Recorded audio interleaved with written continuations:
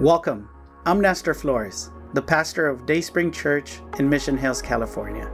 Thank you for tuning in to our podcast. I want to invite you to learn more about Dayspring Church by visiting our website, dayspringmh.org. We trust that if you open your heart, God will speak to you and you'll know how to live a life with God at the center that will result in a blessed life. This message will inspire, build your faith, and help you to know God better. Enjoy the message. If I were to ask you, who are you? How would you respond? You know, usually when we go to a meeting or we go to a dinner party or maybe we go to a new gathering, maybe we meet someone new and we're trying to they're trying to get to know us and they ask us questions. We usually respond with what we do, right? We respond with, well, this is my career. This is my wife, my husband. These are our kids. This is what I've done in the past, and this is what I like. And we never actually respond with who we are, right? That's just weird. And do you remember when you were young and growing up, and people would always ask you, what do you want to be when you grow up? Isn't it interesting how that always had to do with a career? And it never actually meant, hey, what type of person do you want to be when you grow up? What type of parent do you want to be? What type of spouse? Maybe do you want to be trustworthy, honorable, and forgiving and loving maybe? Usually they would ask us, well, do you want to be a firefighter, an astronaut? And most of us know that didn't happen, but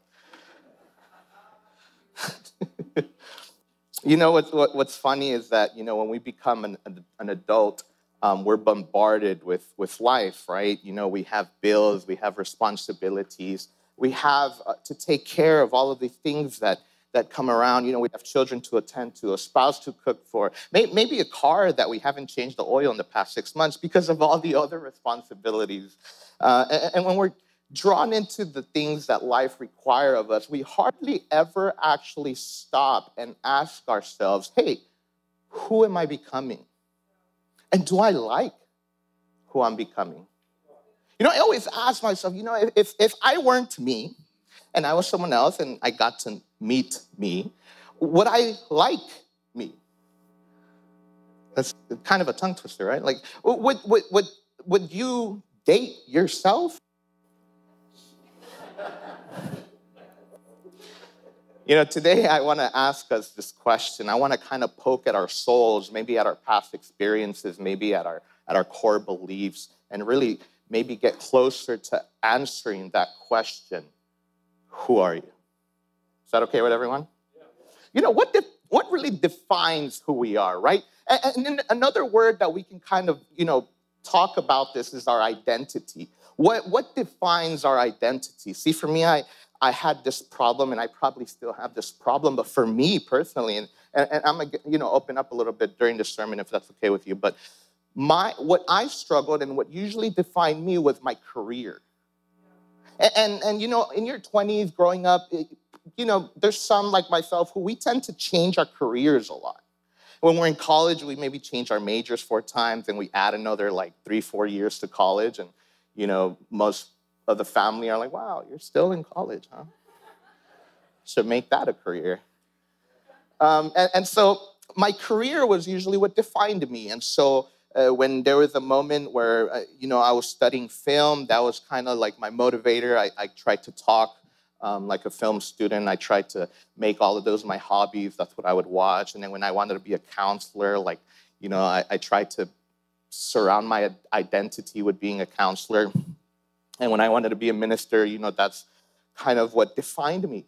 But the negative side of that was that usually when my career wasn't progressing, or if it was stagnant, or maybe I didn't do too well in my so-and-so called career, I usually got depressed because that defined who I was. It was, if I'm succeeding in my career, then I'm succeeding at life.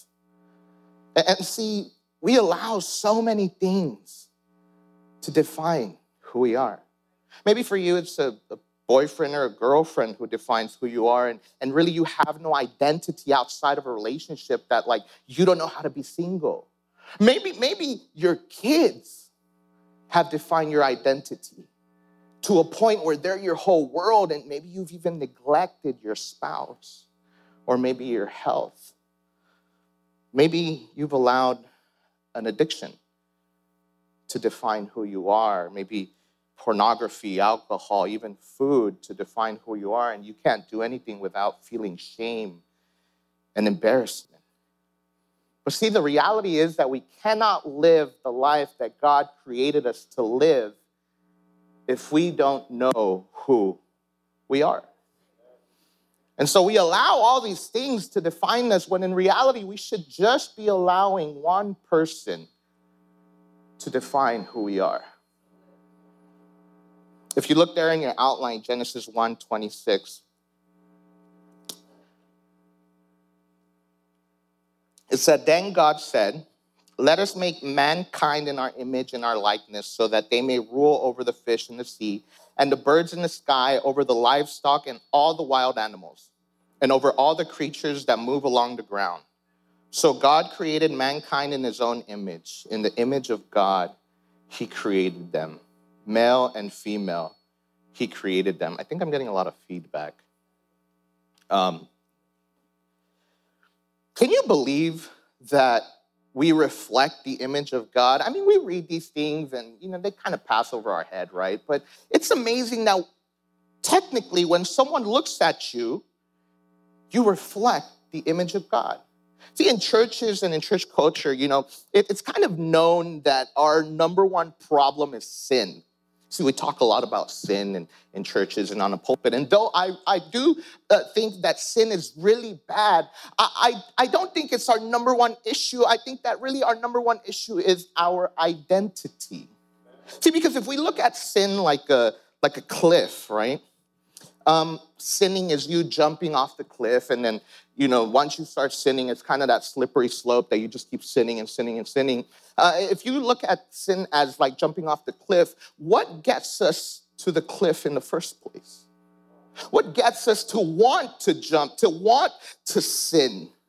See, sin is a symptom of something deeper. And seeing in church and at home and in different cultures, we're so used to addressing symptoms. Even as parenting, it's called Band-Aid parenting, where we just address symptoms when really we ignore the core problem. See, maybe you're like, oh, you have a drinking problem, but really, what are you trying to avoid? What are you trying to numb? What are you trying to run away from reality? See, maybe you have a dating problem. You're like, oh, she just dates whoever walks inside those doors. But really, what are the self-esteem issues that person is dealing with? And maybe for your teenager kid, you're like, the way he's dressing or the way she's talking and acting, I don't understand. And see, maybe they're just trying to fit in to a specific group. And so we, a lot of times, address symptoms, and I believe that our sin is a symptom of a distorted identity. See, because if you knew who you were, you would have a much easier time going to the places that you need to go and avoiding those where you don't belong. See, because we all know that a bed doesn't belong in a restroom, right? Why not? See, because a bed isn't a toilet. It's not a sink. It's not a bath. It's not a shower. It's a bed. And so it belongs in the bedroom. Where do you belong? Where do you belong? See, we begin to live a life of sin because we forget who we are. We keep going we keep chasing the same type of loser guy because we don't know who we are. We continue to overspend on clothes and cars and homes that we can't afford because we don't know who we are. We want the opinions of others to define who we are. We continue to reach for the bottle or the joint because we don't know who we are and we're just trying to fit in or maybe mask something that's really deep inside. Come on, somebody, we're in church this morning. And so I want us to talk about these three things that I believe will get us closer to our identity and closer to who we are. And as I was studying, a a lot. It was a very difficult study because I believe that in my culture and the way that I grew up in a Hispanic household is we really didn't talk too much about these three things. And so if you're in that same boat, just stay with me and we'll get through this together. But the first thing that we can do in order to discover and get closer to our identity is forgive our parents. The first thing that we have to do is forgive our parents. And I want to be very specific here. Is if you're a parent in here, I'm not specifically talking to you as a parent. I want you to think about your parents and your upbringing and how you grew up. Some of you are like, what? What does forgiving our parents have to do with who we are, right? You know what's so interesting is that most of who we are, most of the things that we do and that we like came and was developed between the ages of 1 and 10. And actually, the most important of those ages was between 1 and 3.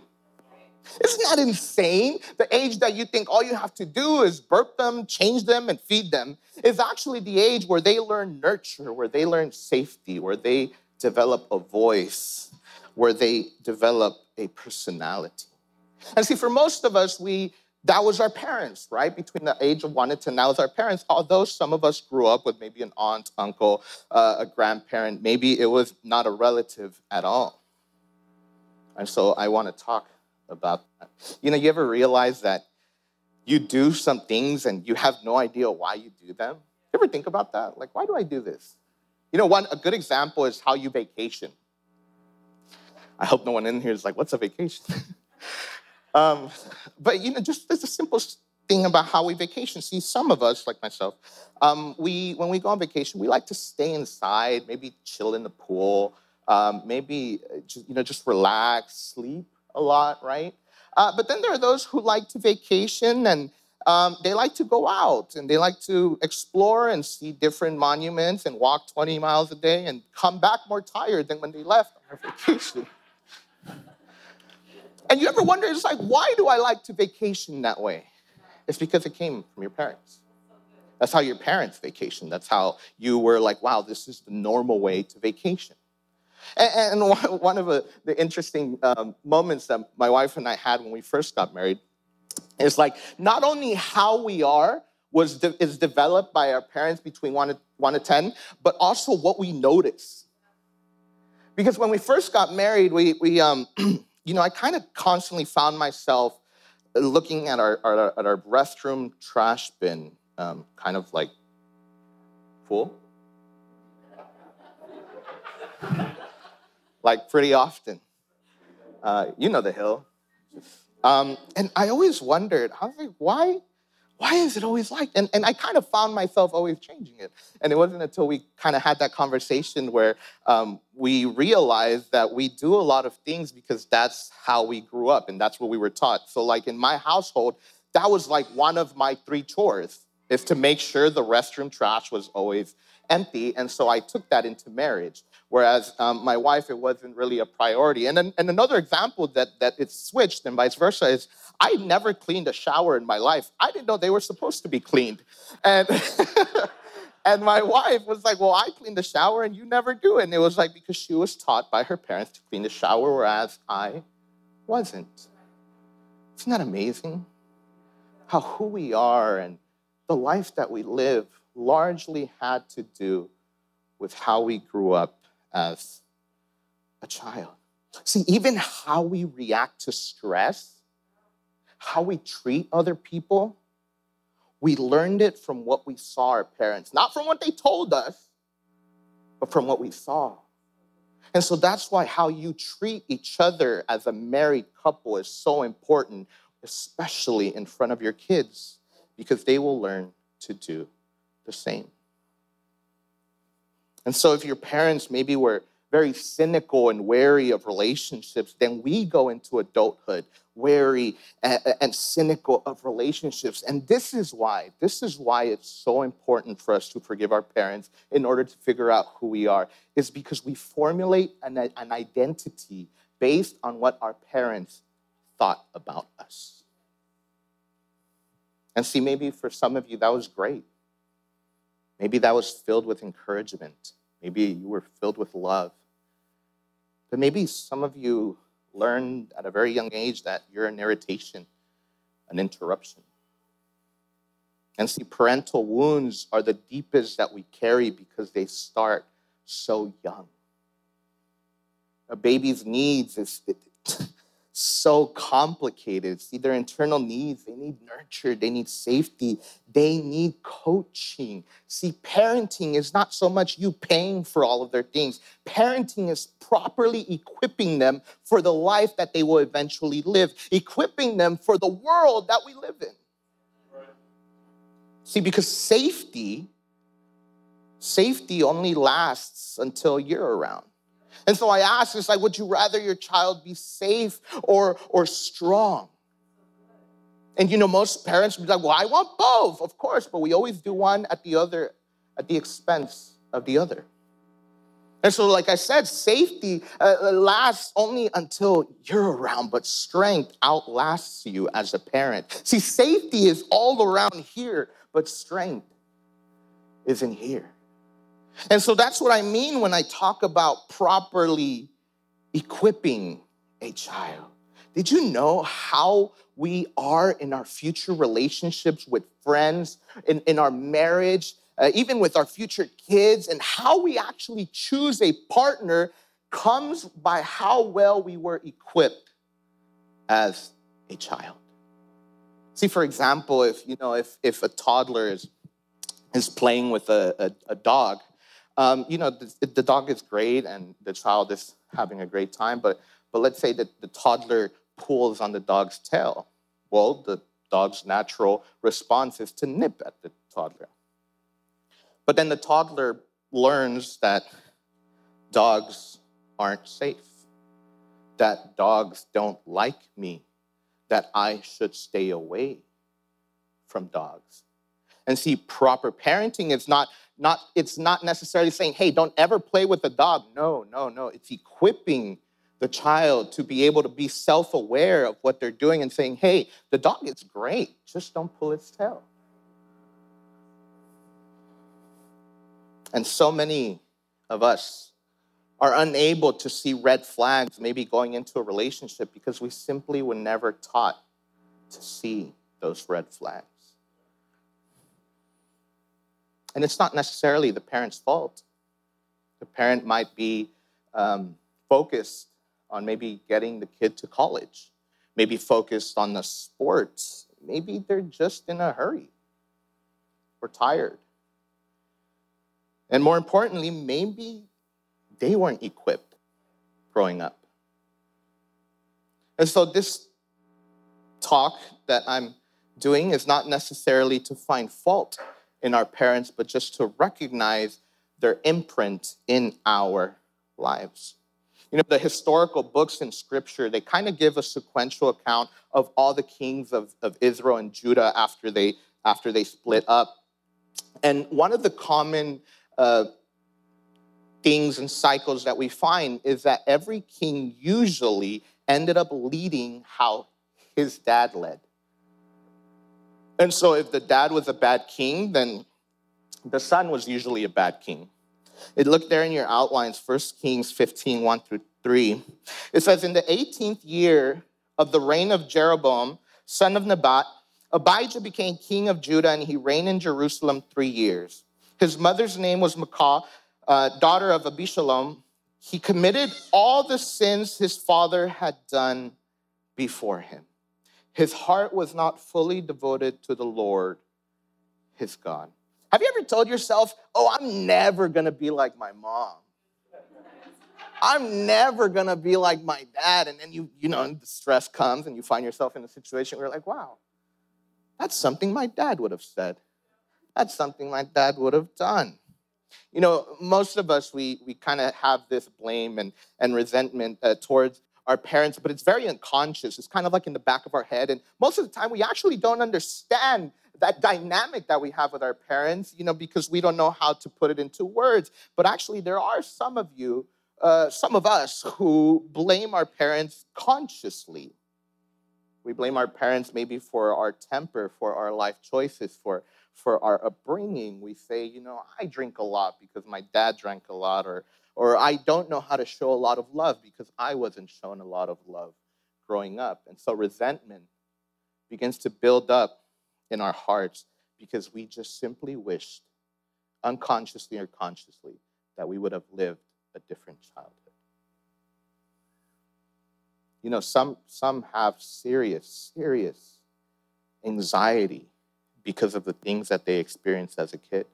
I remember when I was just 9 years old, and I would get this feeling inside of me that I couldn't quantify. I didn't know what it was, that I would go to our living room like at 2 a.m. and just run around and splash my face and try to calm down. And it almost was like nightmares, but like in real life. And I didn't realize until I was in my 20s that was serious anxiety because of the trauma that I experienced growing up. 9 years old. And so please, if you're a parent or maybe you're thinking of becoming a parent, one day, it's like, this isn't a game. We raise real people who have real problems and who become part of society. And it's important that we at least are as equipped as possible.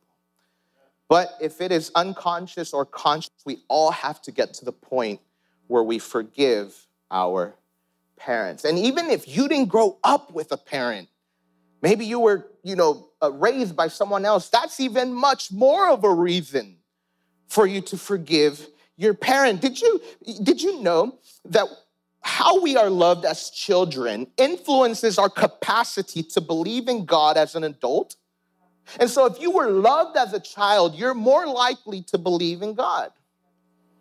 But what's amazing is even though we find cycles and cycles in Scripture, and I'm sure that you've seen cycles and cycles in your family tree and generations, what's amazing is that it takes one person to say, no, I'm not going to continue this cycle.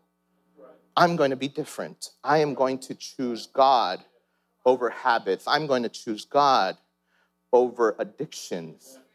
Look at there in Hezekiah 29, 1-2. It says, Hezekiah was 25 years old when he became a king. He reigned in Jerusalem 29 years. His mother's name was Abijah, daughter of Zechariah. He did what was right in the eyes of the Lord, just as his father, who?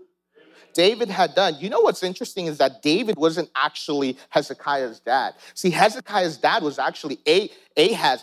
And Ahaz was a terrible king. He worshiped other gods. He actually destroyed furniture in the temple. But see, what's interesting is that when you choose God in your life, see, God doesn't just give you purpose. God changes your past, God changes your present, and God changes your future. Come on, can I get a bigger amen in this place?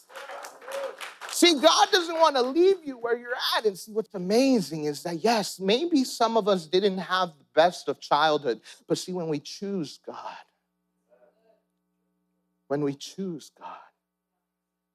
incredible healing happens. And that's where we get the strength and the power to forgive our parents.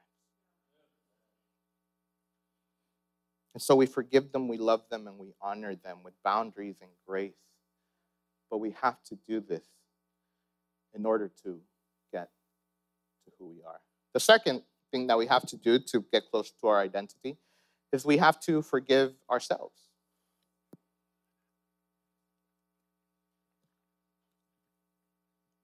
We have to forgive ourselves. Did you know that most of us don't think too highly of ourselves? Some of you are like, not my husband. We don't think too highly of ourselves, and our lifestyles reflect that. How do you eat? How do you take care of your body? Do you exercise? Do you get enough sleep?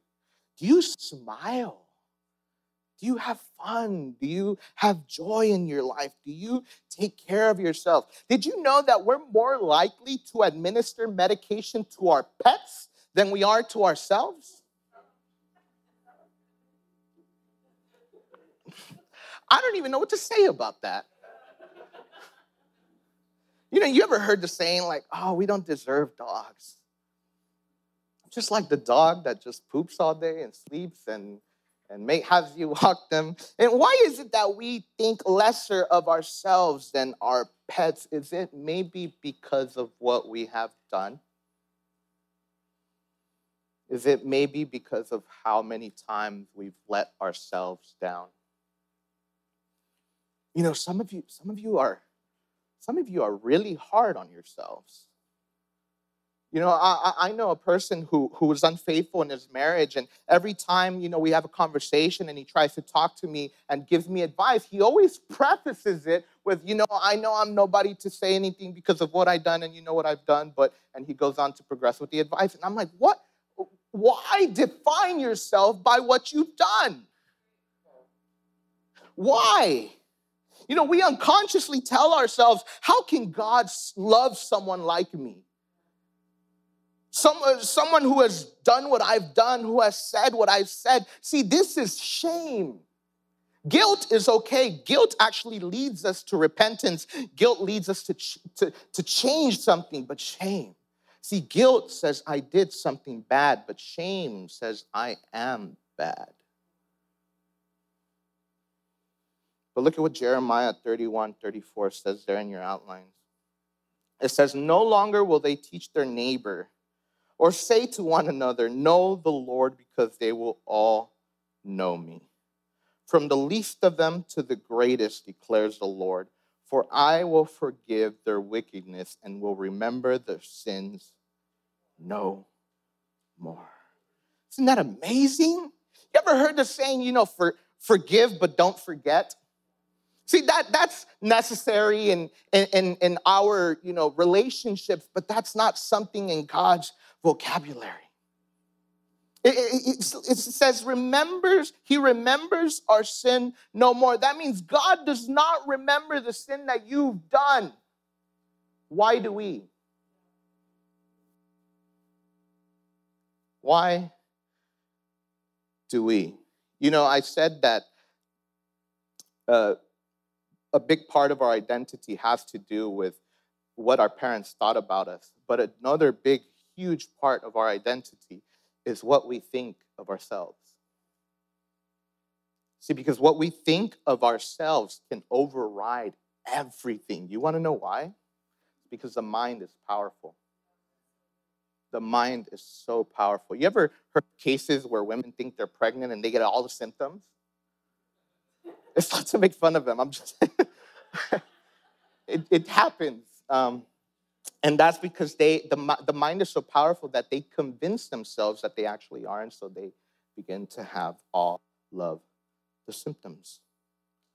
And see, if you see yourself as a loser, you will only lose. If you see yourself as a bad parent or a bad spouse, you will never improve. If you're young and dating and you see yourself as unworthy of love, then you will always push away good partners and settle for toxic ones.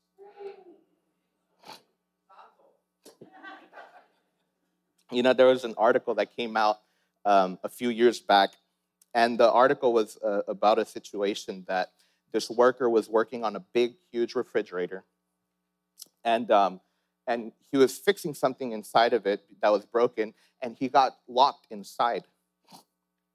And so he was locked inside this huge refrigerator, and he started writing on the walls. And he started writing, it's getting really cold in here. My body's starting to stiffen up. And he writes a few more sentences about how it keeps getting colder and how he doesn't know if he's going to survive and how he's getting weaker and weaker. And it got to the point where he wrote his last sentence and he said, this is going to be my last sentence. I can't make it anymore. It's so cold. I don't think my body can handle it. A few hours later, they find him. They open the lock for the refrigerator, and they find him dead. But what's interesting is when they found him dead, they saw that the refrigerator was actually not set at the temperature it was supposed to be, and it was set at 56 degrees, which actually he could have survived a lot longer than he actually did. But because he had convinced himself that he was in a working refrigerator, in a refrigerator that was probably freezing cold inside of his mind, he in a way convinced himself that he was not able to survive. And so this isn't some like guru thing where we're like, oh, if you talk it into existence. No. It's not that weird. It's just simply, if you don't believe that you can do something, you're not going to do it. It's that plain and simple. It's what you think of yourself. If you believe that you deserve a loving husband or a wife, and if you deserve that you deserve great things in life, then you're going to have it because it's you who's believing it. Micah 7:18-19 says, you will again have compassion on us. You will tread our sins underfoot and hurl all our iniquities, all our sin into the depths of the sea. And maybe you're in here and maybe even theologically, you're like, well, I can't forgive myself. I don't have the strength. I've done way too much to be able to forgive myself. I want to tell you that there is a person. There is a person, and his name is Jesus. And he has an abundance of love, an abundance of forgiveness. And 2,000 years ago, he was thinking of you on that cross. And if you're saying here, I can't forgive myself, I'm here to tell you that Jesus can forgive you. And all you have to do is ask. And the third and last thing that we should do to get closer to our identity, to closer to who we are, is embrace who you are.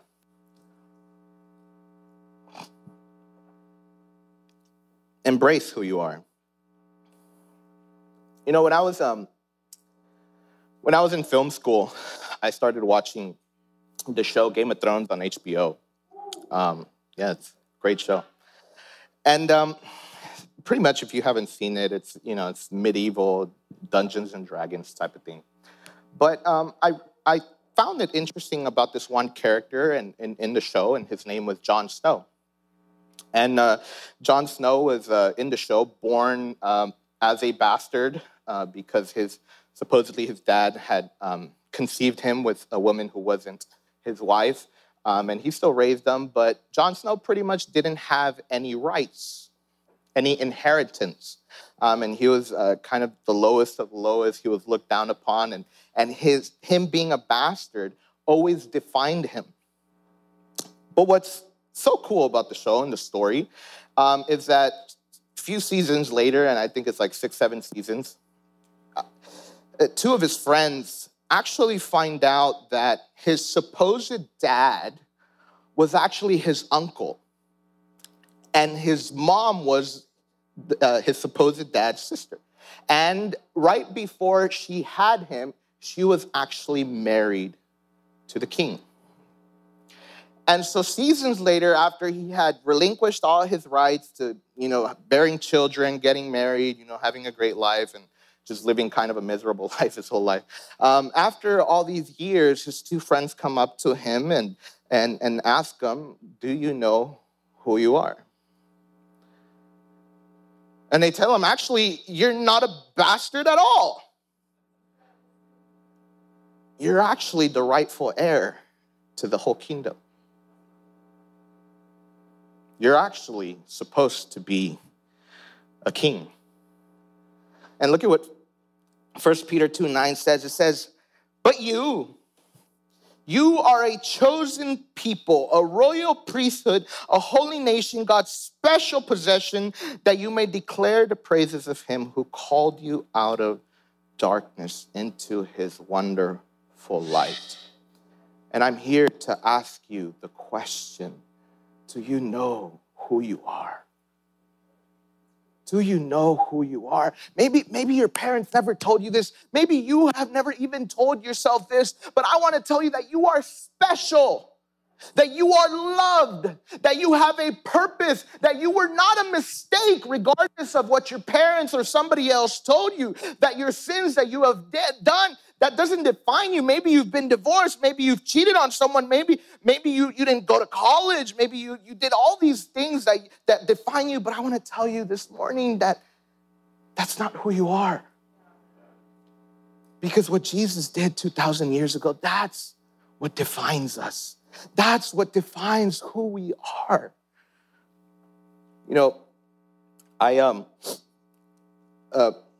in church, we believe in a calling.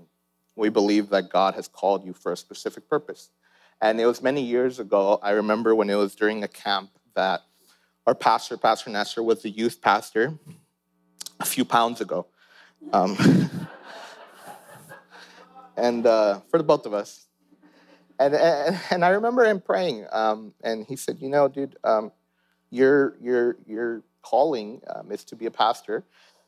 And I had never spoke at this point in life, and he told me that, and I remember it was his prophecy. And so I always had that in the back of my head. And I had started this conversation with the fact that I chose so many other careers, and I changed my major so many times, and I wanted to do so many other things. And it got to a point where it was kind of as if God started yelling at me and asking me that question: do you know who you are? Because it got to a point where, I got really sick. I got cancer, and my mom got cancer. We lost jobs. It was just a really bad time. And I really asked God during this moment. I was very upset, and I said, God, do you really want me that bad? You know what he said? He said, yes, I do. And maybe for many of you, maybe you're not where you want to be in life. Maybe your marriage isn't where it's supposed to be, or maybe your kids are getting out of hand. Maybe your self-esteem is going down the drain. Maybe depression is creeping up. I want to ask you, do you know who you are? And if you've ever questioned if God really wants you here, serving him, the answer is yes. The answer is yes, because who we are is most evident in what Christ has done for us. There's, in your outline, 2 Corinthians 5:17, it says, therefore, if anyone is in Christ, the new creation has come, the old has gone, and the new is here. See, Christianity isn't about right and wrong. Christianity is about old and new. Christianity is about who you once were, but who you are now, because of what Jesus Christ has done. We're not a church about rules and legalism and, hey, you shouldn't do that, you should do this. We're a church about making you realize who you are. You are no longer your old self, but you are now a new creation. And see, maybe you've allowed your past to define who you are. Well, I want to tell you that this is a great morning to allow Jesus Christ to define who you are. See, I'm not inviting you to a religion of right and wrong. I'm inviting you into a relationship between God, the living God, and a new you. And so I hope that these three things have maybe started a journey for you in realizing your identity, realizing how much our past really affects who we become. See, because we can't go somewhere if we don't know where we're at. We hope you enjoyed this message. But before you go, we want to extend an invitation to start a personal relationship with Jesus and declare him your God. No one loves you like Jesus, and no one will impact your life for good like Jesus will. Would you make the following prayer your prayer? Heavenly Father, I repent of my wrongdoing. I open my heart and I want to have a personal relationship with you. I trust that Jesus died so I could be forgiven, but he didn't stay dead. He rose back to life so I could have eternal life. From today on, I will follow you, transform my life through your truth and love. In Jesus' name, amen. Congratulations. If you made that prayer, God lives in you and now you have a new life in him. Connect to a church so your faith and love for God can continue to grow. We believe that you can find a loving and encouraging community in Dayspring Church. Come visit us. You belong here. We would love to meet you.